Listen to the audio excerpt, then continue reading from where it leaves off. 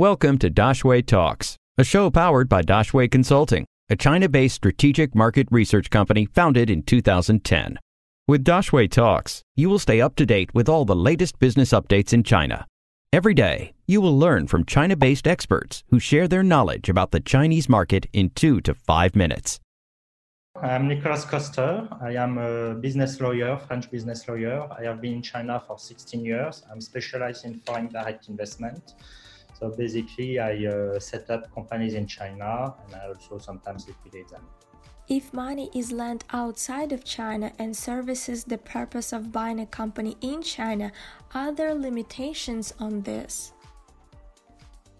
The Chinese government always look where the money is coming from, okay? But there is no issue to borrow the money from abroad as an investor, foreign investor, and then to inject the money to close the deal. So this is not an issue, but of course you have to declare it and you have to do your paperwork and to explain that the money is not black money or money from laundering, you know. How do you get the money out of China to pay the capital interest?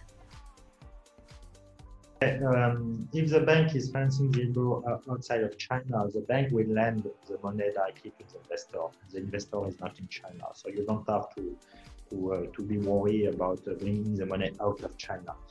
Of course, the investor expects to receive dividend from the Chinese subsidiary. So once they pay all their company income tax and they have profits, they can send the dividend abroad. There is no issue today.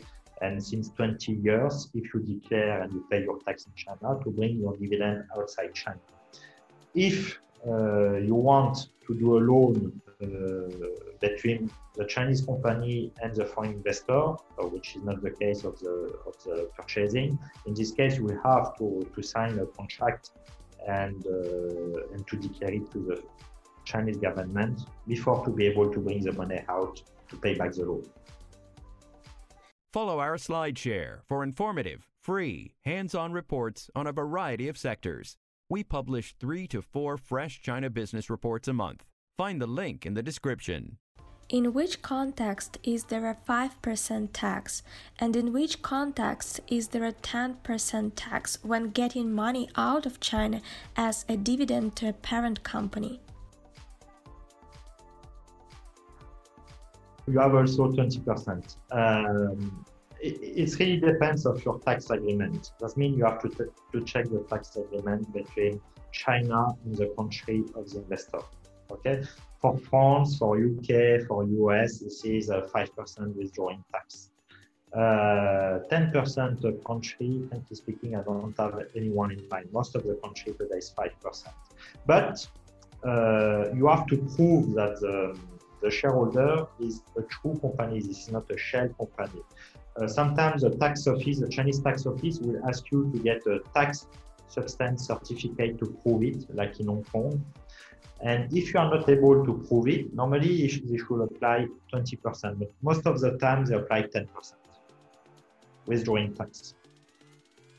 Any questions? We will find an expert to answer them. Drop your questions in the comments or send us an email, dx@dashwayconsulting.com.